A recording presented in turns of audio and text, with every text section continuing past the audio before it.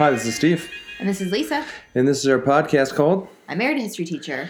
And we have a special episode tonight because we have a guest, special guest, remote special guest. Yes. He is not in studio here in Baltimore with us. Plenty of 6 feet between us. But let us first talk about sponsorship because we have a couple new sponsors tonight. One we'll go over now. Our first sponsor we have is credit card debt. Are you a big loser who doesn't have any friends? Try endearing yourself to acquaintances by living above your means. Then they'll really know how cool you are. Credit card debt. Paid for by Russell Foreman. Another sponsor we have is Jarms hiking boots. If you're going to be climbing that hill, it should probably be in a pair of Jarms. Also paid for by Russell Foreman. It's the first time I'm hearing these. Yeah, well, that's what Russ paid for. And then he's going to promptly stop listening. Yeah. Good thing we did in the beginning. I don't know. Maybe we'll talk about him later, so maybe he should keep listening. Maybe we're going to talk more shit about you. Yeah. Start to finish. But I want to go ahead and get into it because we kind of have a lot planned to talk about tonight. So, and then by the way, we have yet another sponsor tonight, but her sponsored ad is going to come halfway through the episode. Can't wait. Yes. So much to look forward to. Yeah, so without further ado, we're going to bring on our guest after a short break. Hang in there, folks.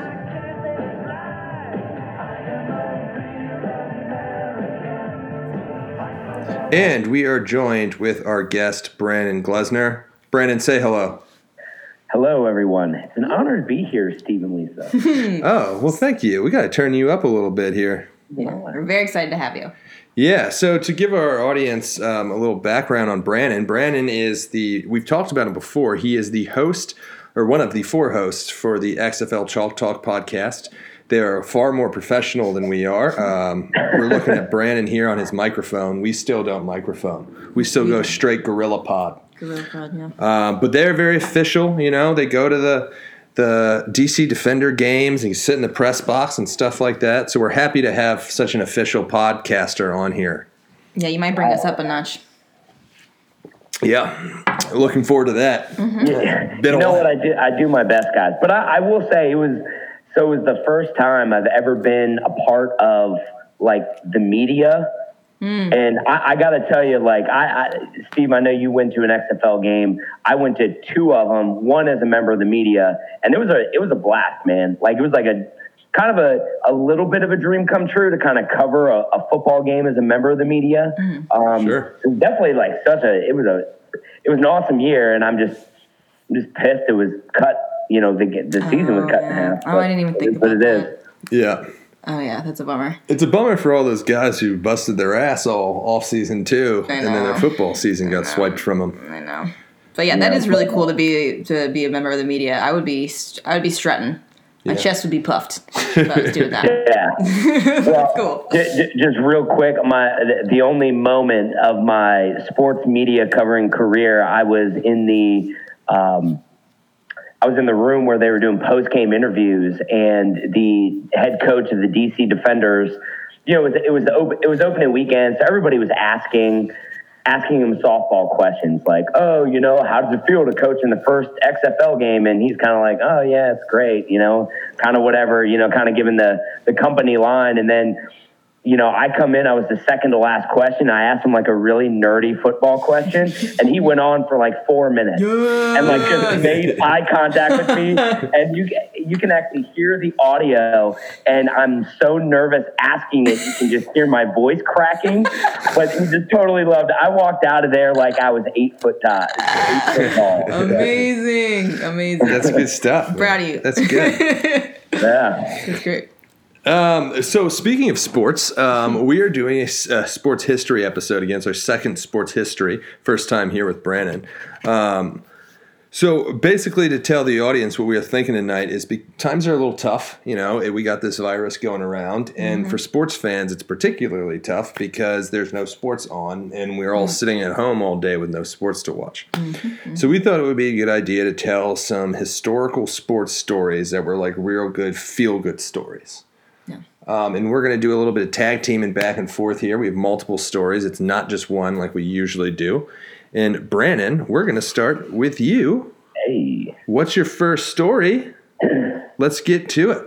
Yeah, let's get to it. Let me first level set just before I get into this. I think really the goal of this episode and what the listeners will get out of it is throughout a lot of tough times in history, throughout, modern history, like in the United States and even in other countries, a lot of people really confined in sports, right? The ability to get away from everyday life and whether hardships in finance or health or anything, people find a lot of community, and they find really sports is a way that they can get away from all of that. What really kind of makes all of what's going on really unique is that's not going on, right? So it's really hard for a lot of people to vent and forget about it. Right. And so when, Steve and I, you and I were talking about doing this, I was like, I think this would be really good. And I think it'll also just kind of let the listeners know, like, really how, not only important normal things are in our everyday life, but really how big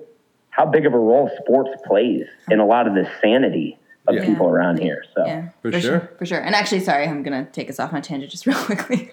Be prepared. Sorry, Brandon. I can easily make you lose your train of thought. So we're maybe make a note every time I start talking. You got to get used to being interrupted a couple times. Keep your place. Yeah.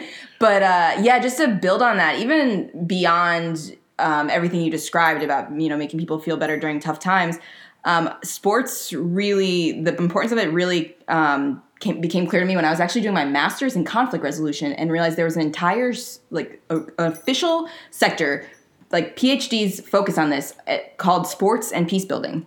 And there's a whole area of study based around how sports can bring people together. And they've done it in the West Bank and Gaza and bringing Palestinians and Israelis together. And it has so many elements of healing, really. So it's quite cool. So that's the only thing I was going to add. That was a great comment, combining history and sport. Oh, thank you. Yeah. I like to bring it full back. All right, so Steve, I'm going to start it here. Yeah. So does the name James J. Braddock ring a bell for either of you two? I know there's a Braddock High School in Virginia. Different Braddock. Different Braddock. Okay. Different Braddock. Shit. Yeah, I know his name from Cinderella Man, the film. Great film. Yes. Great film. Okay, so it's a boxer. It is a boxer. Yes. It is a boxer, and I'm going to go ahead and just kind of level set. Really a little bit about boxing and roll into his story and just kind of why he was such a big deal during this time. So, starting out, first understanding the context of how big boxing was in the 20s and 30s and 40s. And even after that, you start getting into Muhammad Ali, George Foreman, and even into the 80s, boxing was really kind of one of the premier sports. But in the 20s and 30s, people loved boxing, especially Americans, because what existed in big cities were neighborhoods of immigrants. So boxing was their way, their superhero, right? So their neighborhood boxer would go and fight against the next neighborhood boxer, right? So the guy from the Italian neighborhood would go fight the Irish guy, and it was really a point of pride, right? So there was a big flag of racial and ethnic pride that kind of went on in the 20s and 30s, because as you guys know, that's really when cities started to expand and really the country started to really contract because everybody was moving to the cities. Yeah. Right. Wow. Oh, I love that. It was like, approved racism, basically. Oh, yeah, that's right.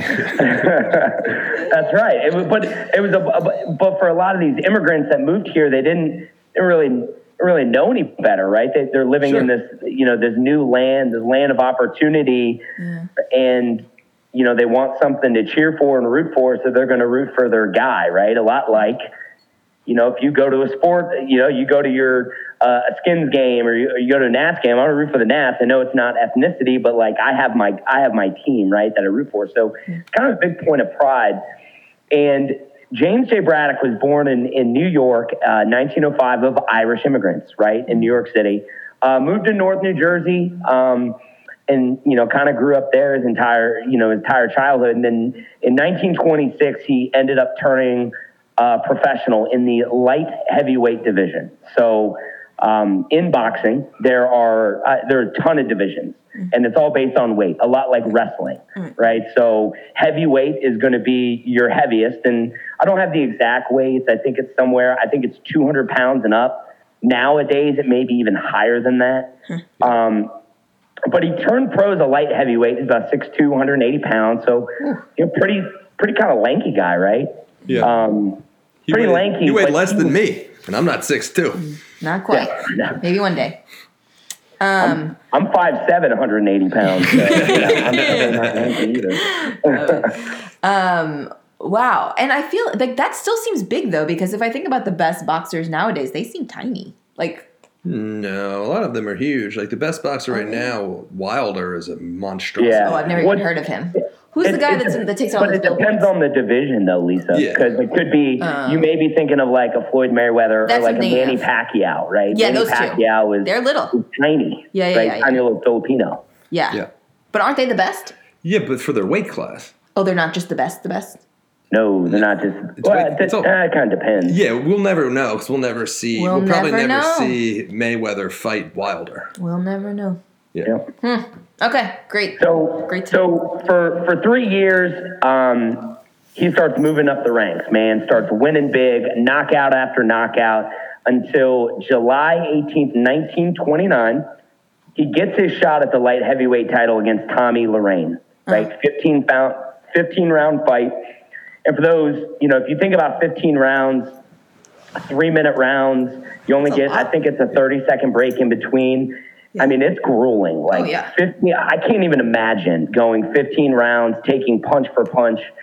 And he ends up losing, right? And he breaks his right hand in the process, which is kind of super important to know in the story, right? Okay. So right there, kind of moving up the ranks, and he loses his championship bout.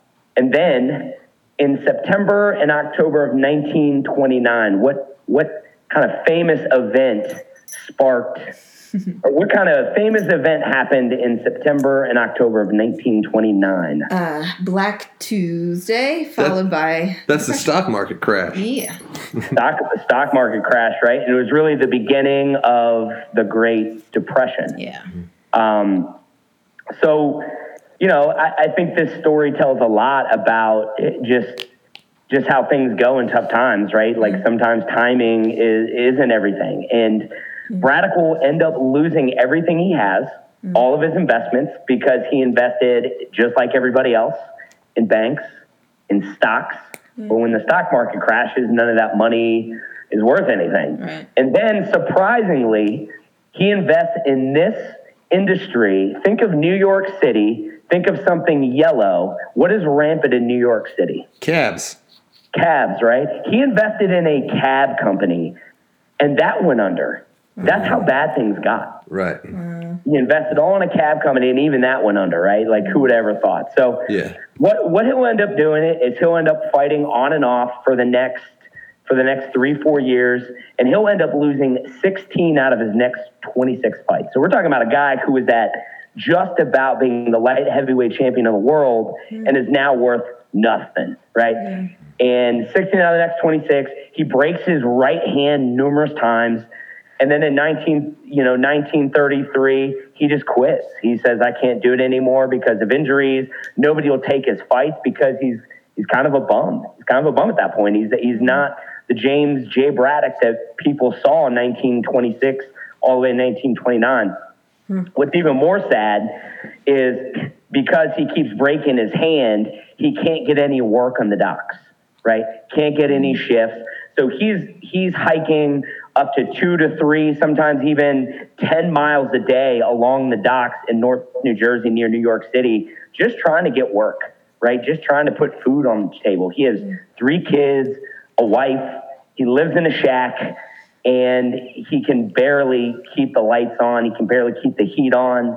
And it's the ultimate high to the ultimate low in really a matter of 4 years. And it's just something that I think a lot of people at that time can really identify with. I mean, think about if you were in that situation, you had lost everything. And I mean, where do you turn, right? And I think that's something that's extremely identifiable in the world. Yeah. Absolutely. Yeah. I mean, yeah, exactly what you're saying. I mean, there was just so many people struggling like that. I'm sure.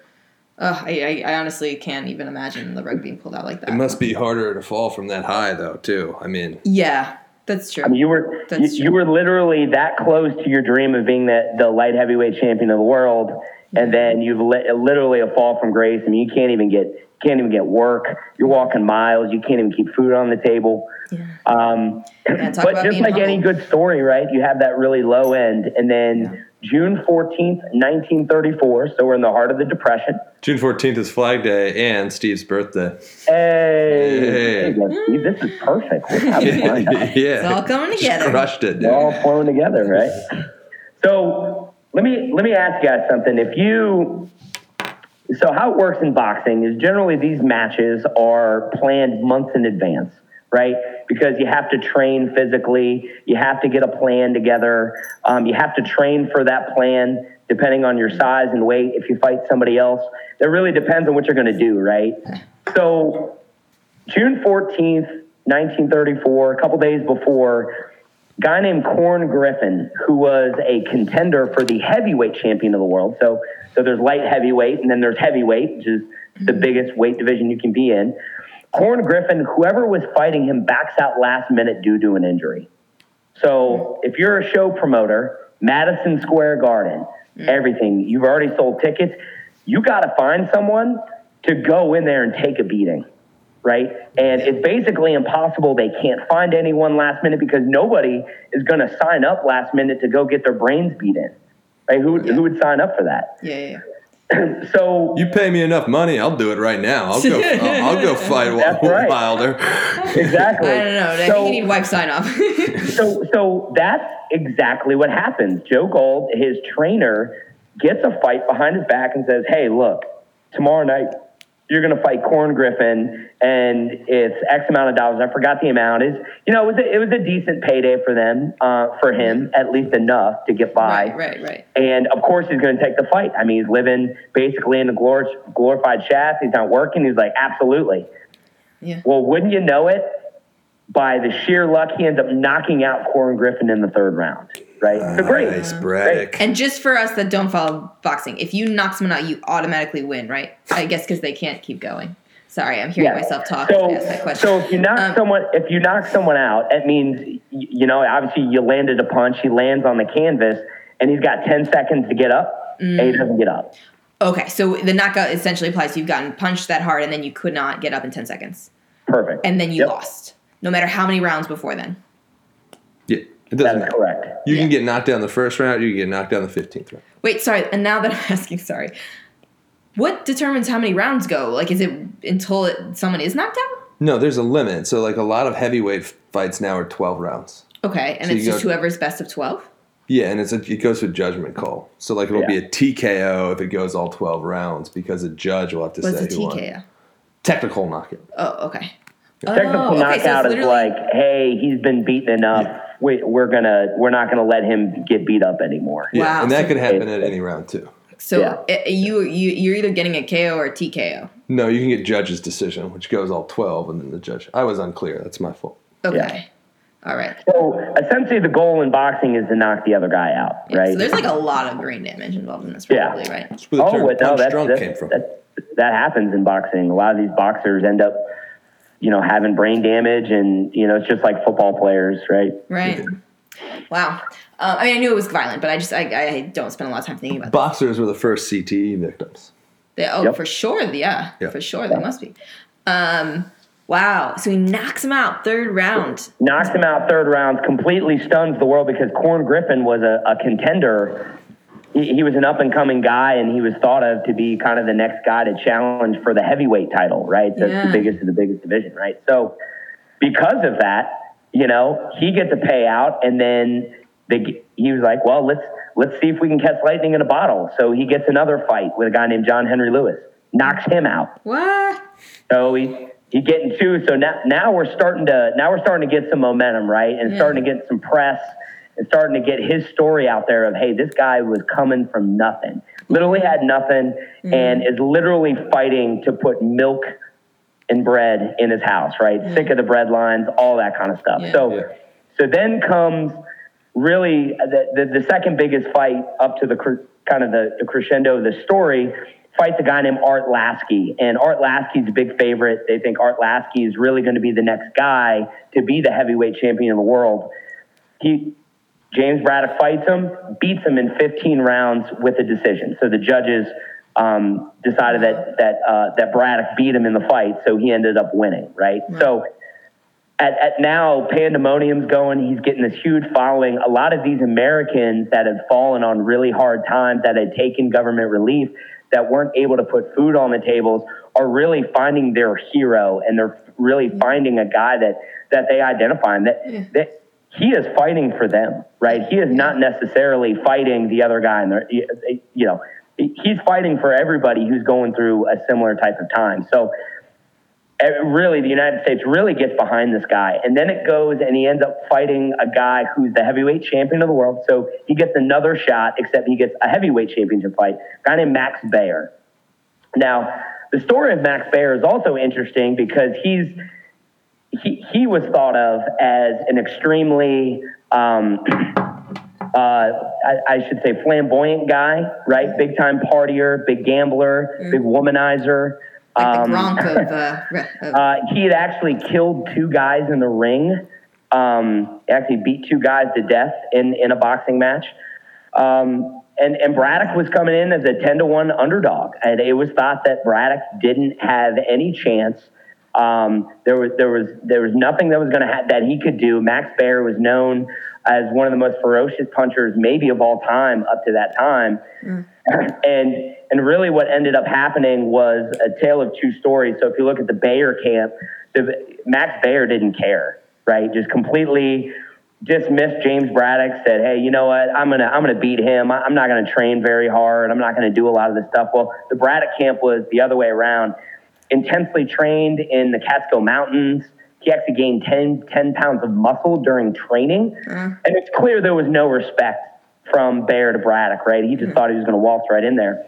Yeah. But an interesting kind of side note before we get to the kind of crescendo is Braddock was so confident that he was going to beat Baer that night for the heavyweight championship of the world that he actually took a nap pre-fight, right? Think about that. Like you're sitting there and you're about to go and fighting the heavyweight champion of the world, who everybody says is probably going to kill you in the ring. Right. And he just takes a nap. Now, Max Baer does the complete opposite. Max Baer pre-fight. Now, they don't know if this was in the dressing room or it was earlier that day, but kind of pulls a move. Met some girl and definitely banged it out before the match. Yeah. Apparently Lost all that testosterone. His trainer because his trainer was like, "Dude, you got to fight a match." And the whole thing was like, sex makes the legs weak and all that kind of stuff. And that's how much he didn't care about it, right? Yeah. So yeah, that's the opposite of a nap. I thought about it that way before, but it kind of is. Physical activity. Yeah. Anyway, so whole country behind him. Braddock comes out, fights the fight of his life, beats Baer in 15 rounds for the heavyweight championship of the world, and he did it in a unanimous decision. Wow. Unanimous decision. So how it works, Lisa, is in a boxing match, there's 3 judges. Yeah. So if you go the max amount of rounds, it goes to the judges' scorecard, and all 3 of them said that Braddock beat Baer. So it's called a unanimous decision. So he ended up winning, right? Wow. Again, imagine if you are struggling to put food on your table, you can't get work, and this guy goes out and really does the impossible, right? Yeah. So really kind of captured the nation and really captured everybody's heart, saying, "Hey, I can get over this," right? Because this guy did it. This guy came from nothing. If he can do it, I can do it. Yeah. So really kind of a really good feel good story. And then before I just kind of finish the story, one real quote that kind of echoes that is his wife, May, was quoted in the newspaper after he won, saying, "My husband wasn't seeing Max in the ring that night. What he saw was a fierce ogre trying to keep him from chasing the big bad wolf from our door. He was thinking of me and the kids every minute of those 15 terrific fighting rounds." It's a great quote. That's so sweet. Great quote. Yeah. That's a great story. And then, so just kind of ending. He would actually remain the heavyweight champion of the world until 1937, where he lost to one of the greatest fighters of all time, in Joe Louis. And oh wow, I didn't know that. Yeah, and he ended up losing to Joe Louis, and that was really it for him. But kind of a really great story of, rags to riches. Really captured the country. For sure. Yeah. For sure. Wow. That's a great one. Congratulations on your first story. Yes. Here. 10 out of 10. Yes. Captivating. Yeah. Thank you. That's wonderful. And That's I great. mean, I don't follow boxing, but it's safe to say that's probably not that well known. That story? The sport, that's, yeah. I mean, I think that story was only told if you've seen Cinderella Man. Oh, shoot. And I don't think I know too many ladies that sat around watching a 3-hour-long boxing movie from the 1920s. So I'm looking over my girlfriend, and she definitely raised her hand because I made her watch the movie. Yeah, that's funny. I didn't realize that. You know what? But there's enough heartfelt and some romance in there that I think Lisa would like. It's not all boxing. I'm in. yeah. Not especially now that I've heard this. Yeah, that's great. Yeah, we'll check it out. You will. Thank you. Great flick. To keep things rolling here, Gless, what I'm going to do is I have decided that you're the guest. You're pretty good at this. I'm going to do one quick story, and then I'm going to let you do your second one, and for timing's sake, we'll probably cut it off there. All right. Does that work with you? But real quick, we have a paying sponsor that I'm going to do a commercial for. Real quick, she told me to do a commercial to visit her city, so I wrote a commercial for her. Nice. So this commercial is brought to you by Alan Ernheim. Do you like taking your kids to sporting events where they throw batteries at Santa but cheer when the opposing team gets career-ending injuries? How about visiting a town whose regional delicacies consist of beef on hoagie bread sprayed with canned cheese and fried pig parts and cornmeal? Then I've got the city for you, Philadelphia. Come visit the rich history of this old American town, see the Liberty Bell, visit Ben Franklin's museum, and take photo in front of imaginary characters. Yes, they've got it all here, the city of brotherly love. And by that, I mean fist fighting your family shirtless while blacked out at an Eagles game. Okay, Ellen, I'm sorry. She trusted Stephen to write a lovely commercial about the city of Philadelphia. I was just speaking truth. Yeah, no, I mean, you had to know that he was going to be an asshole about it, but I'm coming in with all the nice things to say about Philly. I visited a couple times now. I think it's a wonderful city that everyone should visit. It's got an amazing food scene. I still think about this one meal that we went to with Ellen not that long ago, and okay, I'm not going to sell it really well right now because I'm going to be talking about eating snails, but it's all to say I didn't think I would enjoy eating snails. Not only did I enjoy eating snails at this restaurant, but they were some of the best, the best dish I've ever had. And so that's all to say. Yeah. So you don't necessarily need to go to Philly to eat snails, but I was just kidding. Visit Philly. It's got character and heart, and I like it. Yeah. Are you cutting me off? Yeah, she paid for 30 seconds, and we've already given her a full minute. Okay. We got to stay on time here. All right? Sorry, Ellen. No, not sorry. I mean, you're welcome, Ellen. It also has great markets and great people, and it's second only to Baltimore. That's true. Yeah. Now I'm done. All right. Now, my story is not American. I was going to do an American story. I was going to talk about Katrina and the Saints, but I'm going to skip that one. Maybe we'll do that another day. But I want to talk about the 1992 Olympics in basketball. Gless, do you remember anything about the 1992 Olympic basketball teams? Well, in 92, wasn't that the Dream Team, right? Is this Dream Team? That was USA? the Dream Team year. Yep. However, what I want to talk about is what's famously known as the other Dream Team from that same year. Okay? Ooh. Now, the tiny little country, the Baltic state of Lithuania, actually has an incredible story from that year that I want to talk about. Same year that the U.S. had their dream team. Yes. Which was that Jordan? It must have been Jordan, obviously. But I was only 5 then? Yes. I feel like the dream team was a thing I knew about. I was going to cover this a bit later, but we should cover who was on that team because their roster is ridiculous. It was. Gless, how many people can you name off the top of your head? Let's see. Michael Jordan, Larry Bird, Magic Johnson. I'm going to give you a real obscure one. The only college player was Christian Laettner. That's true. Larry Bird. Let's see. Isaiah Thomas. He refused to show up. He was supposed to be there. Isaiah Thomas. Oh, that's right. He wasn't on the team. That's right. He was supposed to be, but he was like being Isaiah Thomas about it. Isaiah Thomas. You're skipping two classic teammates.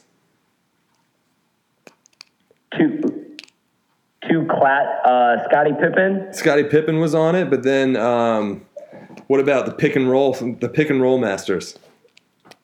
Pick and roll masters. Karl Malone, John Stockton. Oh, John Stockton, Karl Malone. Oh, yeah, that's right. They were on that team. Patrick Ewing, Clyde Drexler, and Charles Barkley also on that team was stacked. Wow. Yeah, Okay. probably the best basketball team of all time and ever will be. And so Michael Jordan's pretty young then. He was like young. Ish. I mean, he'd already won 2 national titles at that point. He won in 91, 92. Wow. NBA titles. Yeah. God, I don't. He was kind of in the prime of his career then. Mm-hmm. Like that was like his prime. Wow. It was also the only Olympics he ever agreed to play. He thought that Olympics should be kept for amateurs. So he was like, I'm not going to keep doing this. Like other younger guys should have opportunity to do this. Wow. Okay. But anyway, now, so Lithuania, this was actually the first time that Lithuania had its own basketball team. Guess why Lithuania didn't have its own basketball team until 1992? Wars? I mean, I need a more specific answer than that, y'all. Soviet Union falls and breaks off their states, correct? Yes, there you go. So Lithuania was this part of this Soviet Union. So Lithuanians were forced to play for the USSR. And they actually won in the Seoul Olympics in 1988. And 4 of their starters that year were Lithuanians. Wow. But, they win the gold medal, actually, in Seoul, right? But it's all USSR. It's all their national anthem, their sickle and star everywhere, their red everywhere, right? But anyway, of course, as Glessner mentioned, all right, Soviet Union's going to fall apart in 1989. So they're finally going to have their chance in 1992. However, they're going to be severely limited because they don't have money to get to Barcelona to go play in the Olympics. What? They don't can't have. even drive? Dude, think about it. They're a tiny little Baltic state that just broke away from a communist dictatorship, essentially. Wow. So they're like extremely limited financially. Well, Do we know anything about like why they're? I mean, just looking at like just pure square area. I mean, it's like Russia is what, like 100 times bigger than Lithuania. Do we know why Lithuania has so much talent? that's actually a great question, and I don't think we have time to get into the details. But essentially, the story goes there's like this huge basketball influence in Lithuania. They just fell in love with basketball in the 1939 World's Fair, and like they started playing basketball all the time, and then they got like relocated around the world and like during the wars and around Europe, and they would cling together and have these brotherships by playing basketball with each other. Not to mention that they're all freakishly tall. Right. Although so are Russians, right? Or are they even taller? I mean, I don't know. They're all They're tall. wiry. Yeah. Okay, so it was like a cultural affinity for it. It's almost like I think of it as almost like Germans now. It's like the Germans are super into basketball right now. And that happened with Lithuania like back in the 1930s. Cool. All right. All right. So, great question, Lisa. Okay. So anyway, they're struggling trying to get the funding to go to Barcelona for the 92 Olympics, even though they got this great talent. Well, they somehow get connected to Bill Walton. Lisa, do you know who Bill Walton is? Walmart? No. Glad you know who Bill Walton is? I absolutely know who Bill Walton is. What a goofball. Yes. Do you know what band Bill Walton was famous for following for a large chunk of his life? I do know. I think is it the Grateful Dead? It is the Grateful Dead. Deadhead? Who's Bill Walton? So Bill Walton is a UCLA great. Played in the NBA for a while. One of the best basketball players ever. I think he's a top 50 basketball player. And he definitely didn't invest in Walmart. He has nothing to do with Walmart. He has nothing to do with Sam My Walton. instincts No. are telling me there's a connection. There's a big Actually, he's probably the exact opposite of Sam Walton. yes. Oh, it's the same last correct me name. if I'm wrong, Steve. Like, Oh, yes. Yeah. Oh, okay. I didn't know. Okay, good. I was like, I swear Walton has something to do with Walmart. Okay, sorry. yeah, but he's he was like a big hippie. Yeah. Like his big thing in like big time hippie. So, Yeah. and Bill Walton is super tall too. He's like 7 foot. Unrelated though. It's funny you mentioned him as a basketball player, Steve. Like my dad still talks about watching him, and he said he was the greatest player he's ever seen in person. Oh, wow. Because he played at UCLA, and my dad went to University of Washington, and he used to go to basketball games and see UCLA, and he was like, Bill Walton is like by far the best player I've ever seen. Wow. Yeah. So he's a fantastic player, and he's a huge hippie. And even if you watch him, he announces games now. Mm-hmm. And even if you watch him announce games, he's sometimes wearing a tie-dye Grateful Dead shirt to announce games. And he just says the weirdest, most outlandish shit, and it's clearly because he's dropped too much acid and smoked too much pot. That's right. Wow. And he's like real woo-woo out there hippie dude. And he's like still announcing NBA games on like TNT and shit. Wow, you can really milk that talent for a while. Yeah, you can. Yeah. What are some of his catchphrases? I feel like he has a lot of good catchphrases, but they're just not coming to me. Like when he like calls games. Yeah, you're right, and it's shameful. I should have prepared to like made sure I know more. But to be honest with you, I was just going to do a quick comment about Bill. Oh, go ahead. I'm sorry, go ahead. We're getting off You gotta track. be prepared, man. But like eventually, these really tall, really really good Lithuanian basketball players get connected with Bill Walton, and Bill Walton is obsessed with the Grateful Dead. Okay. So these basketball players attend a Grateful Dead show on Bill Walton's dime somewhere in Europe. I don't remember exactly where. And after the game, they bring... Game or the show? Sorry, after the show, Yeah. the Grateful Dead show, they bring them backstage to meet the Grateful Dead. So this American band meets these Lithuanian basketball players, and they cut them a check to sponsor them, to pay for them to go to the 1992 Olympics in Barcelona. What? And not only that, the best part about this story is that they pay for their warm-up outfits, and their warm-up uniforms are tie-dye. So you see like these 7-foot Lithuanian dudes in the Olympics warming up and just decked out in tie-dye in 1992. Wow. That's fabulous. Yeah, and then so they're there, and they make it to Barcelona, and they're playing, and then it works out nicely. They're doing really well, and then it gets to the semifinals. The semifinals are big in Olympic basketball because the winner goes to the gold-silver game, and the loser goes to the bronze fourth place game. Yeah. And Lithuania, unfortunately, has to play the United States. They don't stand a chance. They lose to the United States. Of course, as I mentioned, it's probably the best basketball team ever assembled. And they have to play Russia in this game. Their rival, Russia. And they end up beating Russia and winning the bronze medal against their way bigger, like, oppressive older brother to win a medal as tiny little Lithuania in basketball. That's so awesome. Yeah, great story. I should also say that 4 of them did go on to play in the NBA. So they were like super, super legit that they had 4 NBA players on that squad. Yeah, that's super legit. And also, I mean, Russia really is coming in for these humanity wins for other countries, right? I mean, Well, it is, but it's also selective memory, right? So it's like we don't tell the story of how Russia won the 1988 gold medal in Seoul. It's better to tell the story of like, But We also don't say, I think it was the 72 Olympics where it was the whole scandal where they thought that they paid off the officials, like the referees, and the Soviets had 3 chances to beat the Americans at the buzzer, and the third time they finally did it. The Soviets beat us in 72 in basketball.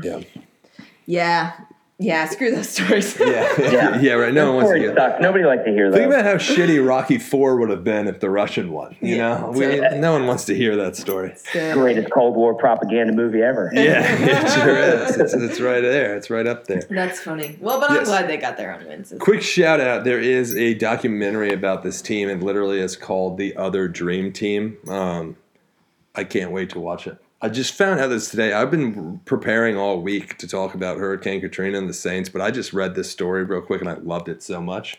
I was like, I want to talk about this instead, and I'll do Katrina another day. I've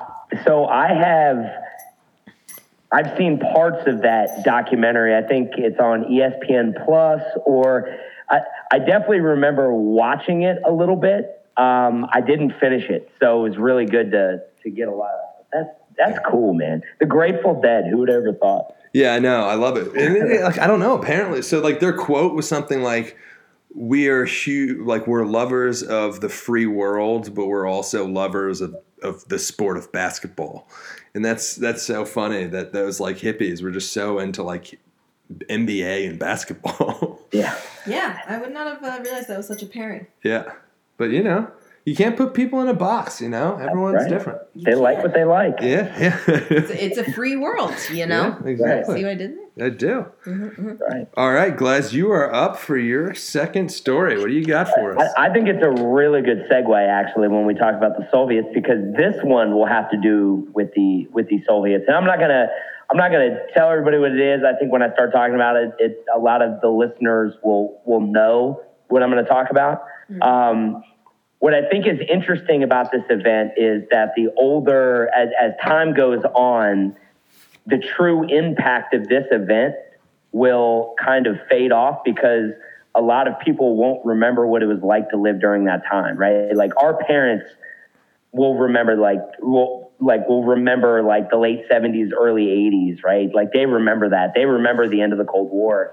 We just don't, right? I mean, we don't. We don't know what that was like. So kind of level set, just kind of the atmosphere and the economics and the political ramification, what was going on in this time. So let's go back in the time machine. Let's go late 1970s. We will first start politically. So late 1970s, do any just kind of United States political events stick out to either of to either's mind? Late 70s. Well, I'm thinking we're past the Vietnam War. We're past the Vietnam War, but I think there's probably a lot of arguments to say that the effects of Vietnam is still lingering, right? The fact that we didn't really win. No. Right? Yeah. True. Poor reception of the soldiers. A lot of people died, and what really got accomplished? Yeah. Right? I mean, right. Reagan's and... No, Reagan doesn't take over till 81. 81, okay, yeah. So who is it then? It's whoever took over Nixon. Jimmy Carter? Oh, shit. Jimmy Carter would have been in the late 70s. Okay, so Jimmy Carter there's the gas crisis. We're going to get into that. That's coming. Nice. That's okay. And then was he Iran? No, he was the So think more global. Think more global the with the United States. What kind of was going on? Is there any events? I've got a couple that I'm going to say, but... Is that the Olympics and the Israeli Olympic thing? When was that? Close. The Iran hostage situation. Oh. That was Reagan, though, too. Right? So that had just happened, right? That actually lasted over a year. I think it was 444 days, which is kind of crazy. Yeah. Late 70s politically also happened. In terms of the Cold War, the Soviets invaded Afghanistan. Yeah. Right? So that's a big one. I still think that there was a general distrust from the presidency with the fallout of Watergate as well. The 70s is kind of a weird time politically because there's really not a whole lot going on other than like kind of still feeling the effects of Watergate and Vietnam and kind of really don't really know where we sit with the world. We're in this weird Cold War, kind of lot of things going on, especially kind of escalates at the end of the 70s, early 1980s when the Soviets invade Afghanistan. So that's what's happened politically. And then that kind of leads into the economics of the situation. So late 70s, the United States economy, does anything come to mind? Like when we think about that time, what was going on? Really high interest rates. High interest rates. Yep. High oil prices. Unemployment, recession. Oh, because they would talk about recession as that 70s show, and it's in the late 70s. Yeah. The phrase, it's a macroeconomic term called stagflation, is occurring in the United States. So it's slow economic growth, but you're getting rising prices and you're getting rising inflation. So it was a big thing in the Keynesian school where, growth and inflation and unemployment kind of have this relationship. I think it's inverse. And during this time, it kind of proves opposite. And so the only way to really stop it was to raise interest rates before you get runaway inflation. So that's why you had high interest rates. So a lot of things going on, right? But what people don't know is that was actually happening all over the world too. It actually part of what crumbled the Soviets as well. But they're invading Afghanistan at the time, so not a lot of people really know that. So you got stagflation. So you've got kind of everything kind of hitting the pocketbooks. You've kind of got this weird after effects going on politically. And really, when the Soviets invade another country, you're like, man, these guys are like on the move, right? And we just lost a war in Vietnam. A lot of vulnerability, right? A lot of kind of fear, kind of a scared American public, like, man, where do we turn, right? So then happens the winter of 1980. So does anybody know, either of you know, where the Winter Olympics were held? Moscow. Not Moscow. Damn. Not Moscow. Berlin? No. It's random. Lake Placid, New York. Oh, that's right. Yeah. That's right. Not to confuse yourself with the movie with the alligators. I think they were gators. Was that Lake Placid? Oh, that was Lake Placid. 100%. Yeah. I love that movie for some reason. Yeah. That's a great reference. Good pull. It is Yeah, wonderful. But right before the Winter Olympic Games, Jimmy Carter, in protest to the Soviets invading Afghanistan, said that we would not be sending any athletes to the 1980 Summer Olympics.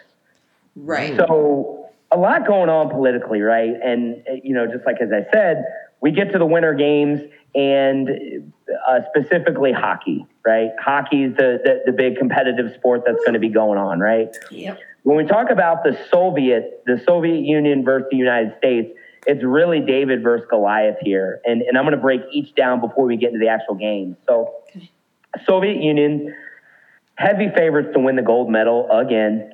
They had actually won the last 4 gold medals in hockey. I didn't know that. They hadn't lost a international game, since 1968. Wow. The year before the Winter Olympics in Lake Placid, they had actually beat the NHL All-Stars the year before.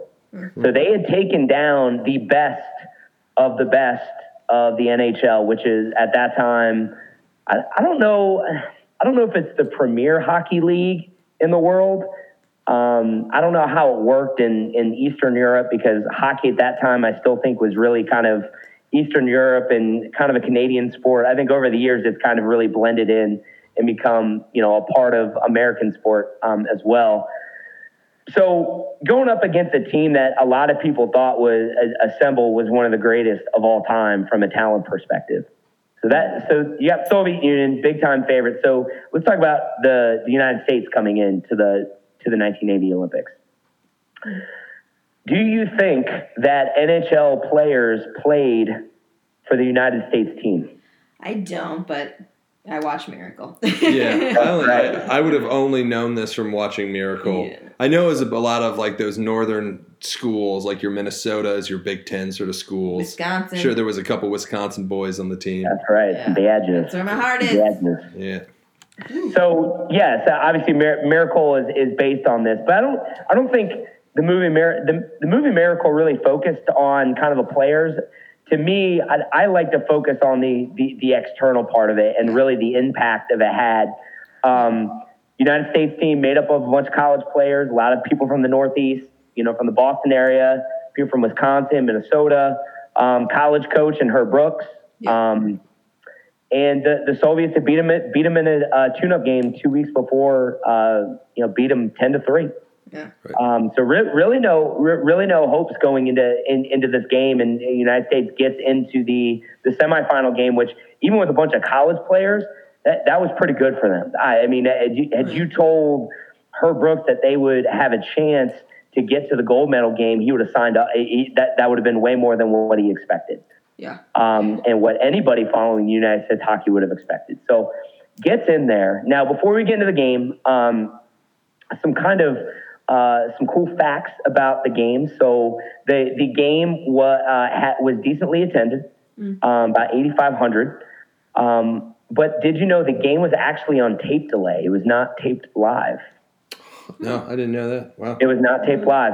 So a famous story, my mom and dad were, they were either in a small group at their church, or they were in church. But the famous story was somebody stood up in church after, I don't know how I found it, or somebody came running in and basically said, "Oh my goodness, we beat the Soviets," and everybody stood up in the church and started applauding.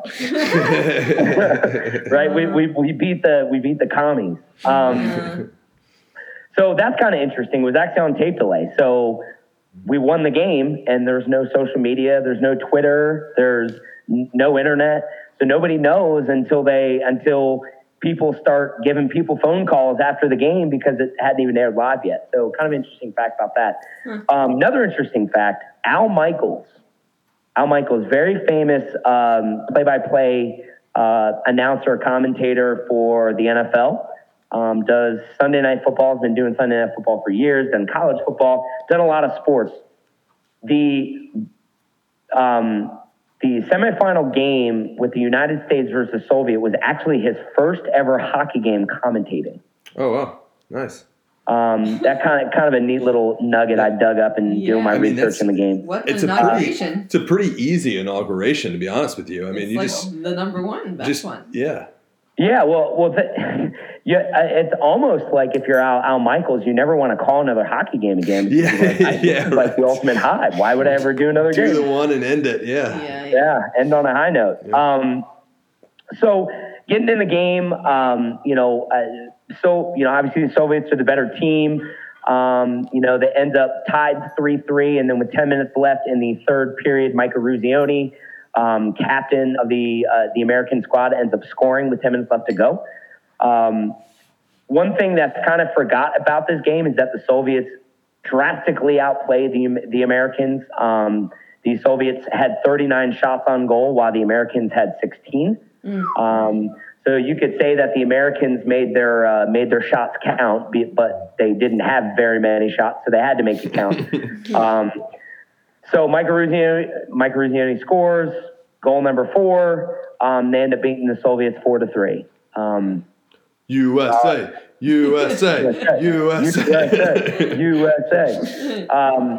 So that's big. A lot of people don't realize about what's now been dubbed the Miracle on Ice was actually the semifinal game.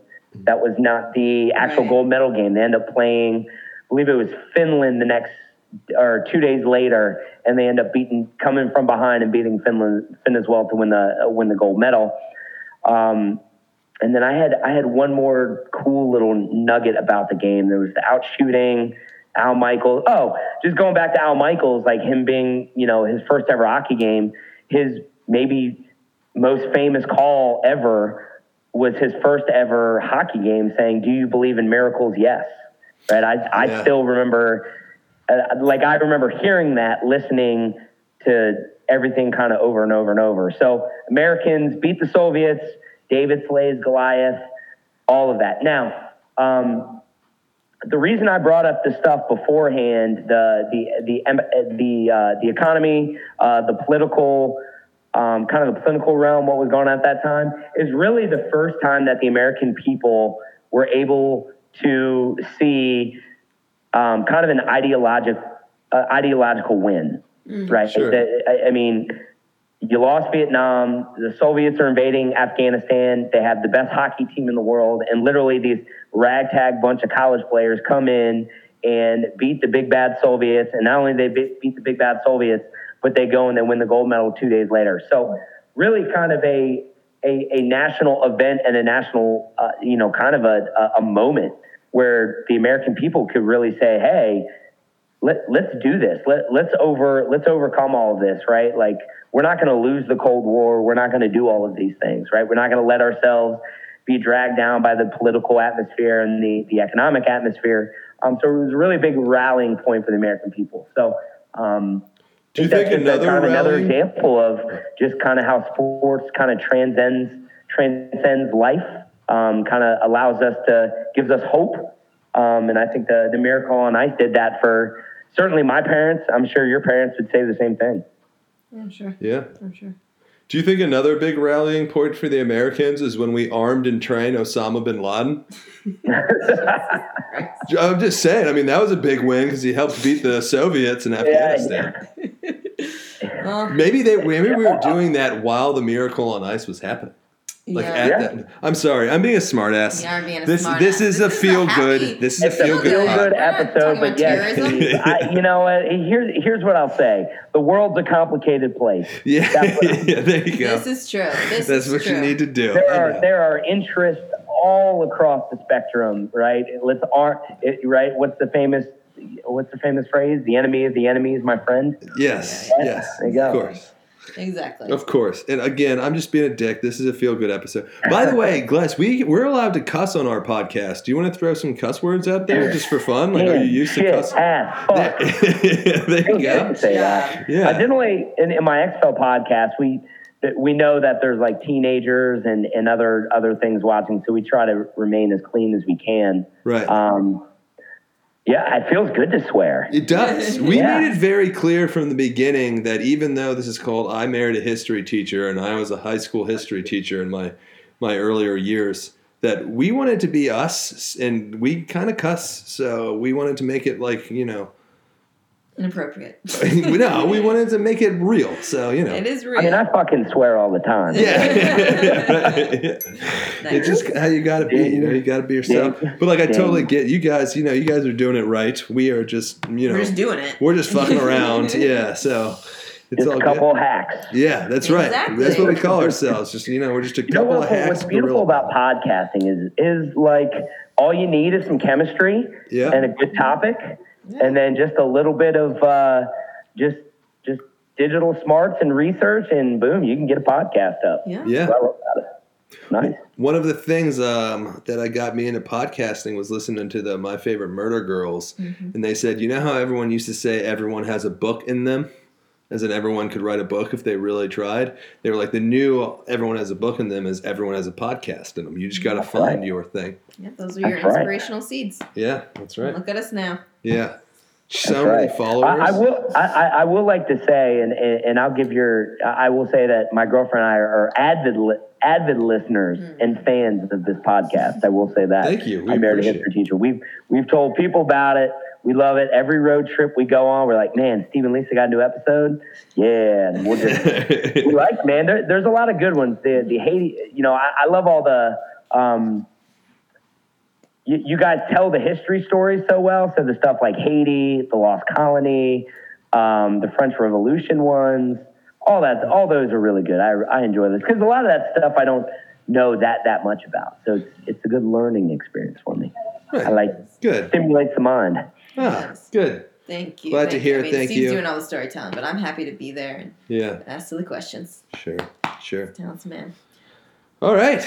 I think we're good. I think that's what we got, right? I'm a little sad you're not going to tell the Katrina stuff.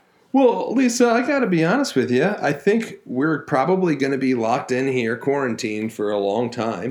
We got time. Let's give it a couple more weeks. Maybe we'll do a follow-up where we do a couple more feel-good sports stories. And we'll I bet there's a lot out there. Oh, there's so many. There's so many out there. Maybe I'll do one. Maybe I can do one about water polo or swimming. Yeah, let's do it. Hey, I like it. All right. I like it. All right. I feel like we have to end as we always do, as you guys always do. I do a little pop culture segment. Okay, right? What do you got for us? I will say, so 2 shows big on, right? I know everybody's all about Tiger King, blah, blah, blah. Hot take, I have not seen it yet. I don't know. Have you guys seen it? We watched it. We caved and we binged it. Yeah. So did you reluctantly cave, or you're like, when I get around to it, cave? I feel like we kind of accidentally caved. I feel like it just started playing on Netflix, and then we were like, yeah. We got marketed too. Yeah. I'll say this though. I didn't want to watch it because I thought it was just more murder porn, but there's a lot more going on than just murder porn, so it felt different. Yeah, it's much different. It felt different, which was cool. It was like a story of like how many bad people can exist I don't even know. While trading tigers. While trading tigers. Why does the tiger trade only attract terrible people, even ones that say that they're saving them? That's what I would say. Like what? Yeah, I don't know. I haven't seen it, so it's on the list to do. So I've avoided that, but I will give you guys 2 shows. Okay. The one that my girlfriend Caitlin and I are currently. Well, one we finished. One is called For All Mankind. Okay. Excellent show. It's on Apple TV Plus. Okay. Apple TV is called For All Mankind. For those of you who don't know, I get sized for anything having to do with space travel. Any movies.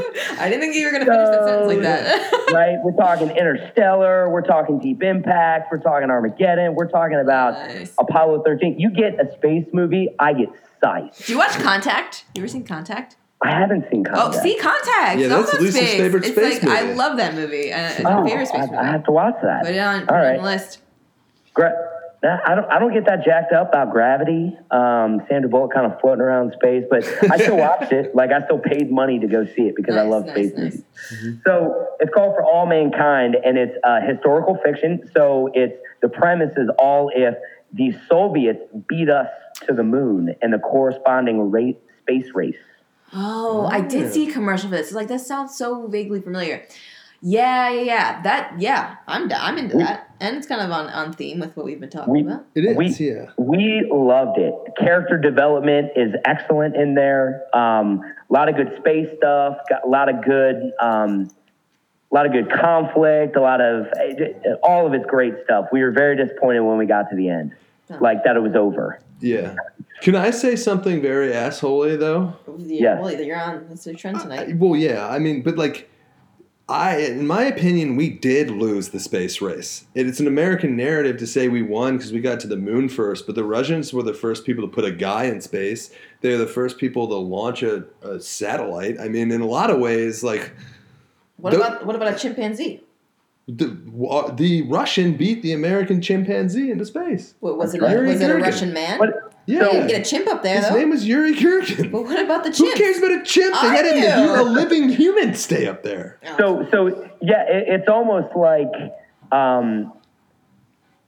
you guys ever watch Office Space, right? Who loves Office Space? The greatest film ever, yeah. Yeah, right. You know when they're having the fight in the car and she's like, "How could you do this? How can you judge me?" And then it's like, "At least you didn't sleep with Lumberg." Right? At least I didn't sleep with Lumberg. That's kind of what the space race is, right? We they did all these things before, but I got to the moon. What did you do, right? Yeah. So it's kind of like getting to the top of the mountain before they all right. did. If that's how I guess the moon is the hardest thing to do. So I guess in that respect, all out. Yeah. But Steve, you're not wrong. They did do a lot of stuff before we did. That is correct. Mm-hmm. Can I tell you what my favorite thing about the space race was?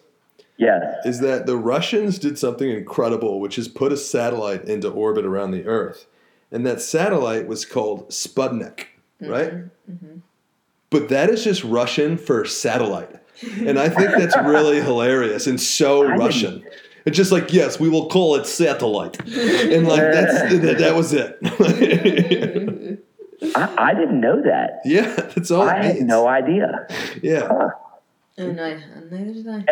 Anyways, back to the pop culture. So, For All Mankind, pretty cool. Check it out, Apple TV Plus. And then I am a massive, massive Ozarks fan. And Ozark is good. I watched the first season. Chains right now. Yeah. A lot of my friends, especially my St. Louis clique, huge into Ozark. Oh, I bet. Well, that's their homeland. Oh, yeah, it is. That's their jam. That's the type of Missourian I'm friends with. They all live in trailers by the Ozark Lake. Yeah.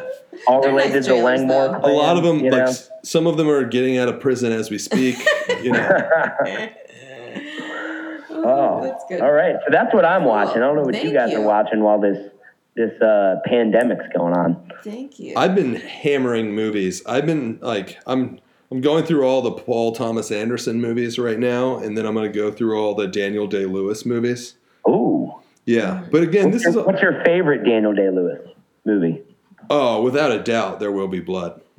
Yeah. Ooh. I'm a huge There Will Be Blood guy. He talks about it a lot. Yeah.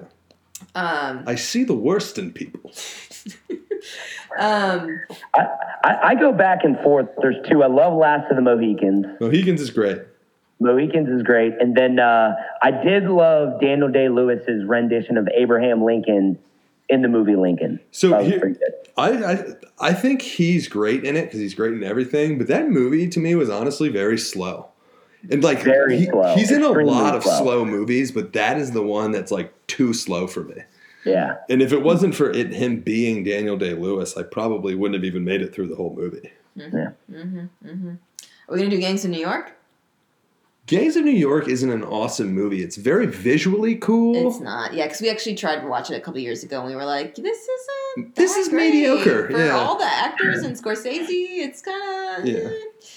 Yeah. Okay. Yeah. Well, I'll tag along to at least half of those. I'll see how I feel. Okay. Cool. What else? I mean, puzzles. We've gotten into puzzles. Oh. My dad sent us this puzzle, and because I'm such a puzzle noob, it looked easy because the image wasn't complicated, and like I was like, oh well, if it's a simple image, that's what's easy about a puzzle. But Ooh, it's even harder. they're much harder. Yeah. This It's is like 3 colors. It's in the whole 3 damn colors in thing. the whole thing. It's just like a owl, and it's like all blue. And we just finished it after like a week, and it's like it's not big. It took a really long time, and it was basically like every piece we'd be like, no, no. Like there was really no tricks to it. You just had to try everything. So yeah, now we're puzzlers. I started filtering water. Well, hey, you know what? Never better time to start than now. I learned. Lisa, slow down all this exciting news. Right. Like this is God. I don't, like if someone's driving, they're gonna have to pull over right now.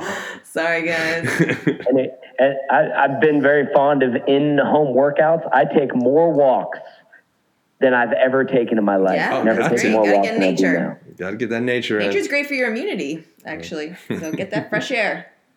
I'm trying. Yeah. And other than that, though, I think. I like to pride ourselves on not talking too much about Corona. Oh yeah, that's quarantine. true. That's true. That's true. Just Okay. saying. Point. We'll take it back. I like it. But I think I'm going to cut out here because we're an hour and 7 minutes. Woo! We are. Yeah. Nice. So you want to Time get? flies when you're having fun. Yeah, it's true. Hey, Glaz, do this for me. Yeah. Say, my name is Brannon, and I used to coach football with Steve. My name is Brandon, and I used to coach football with Steve. And my name is Steve, and I used to be a history teacher. My name's Lisa, and I married him.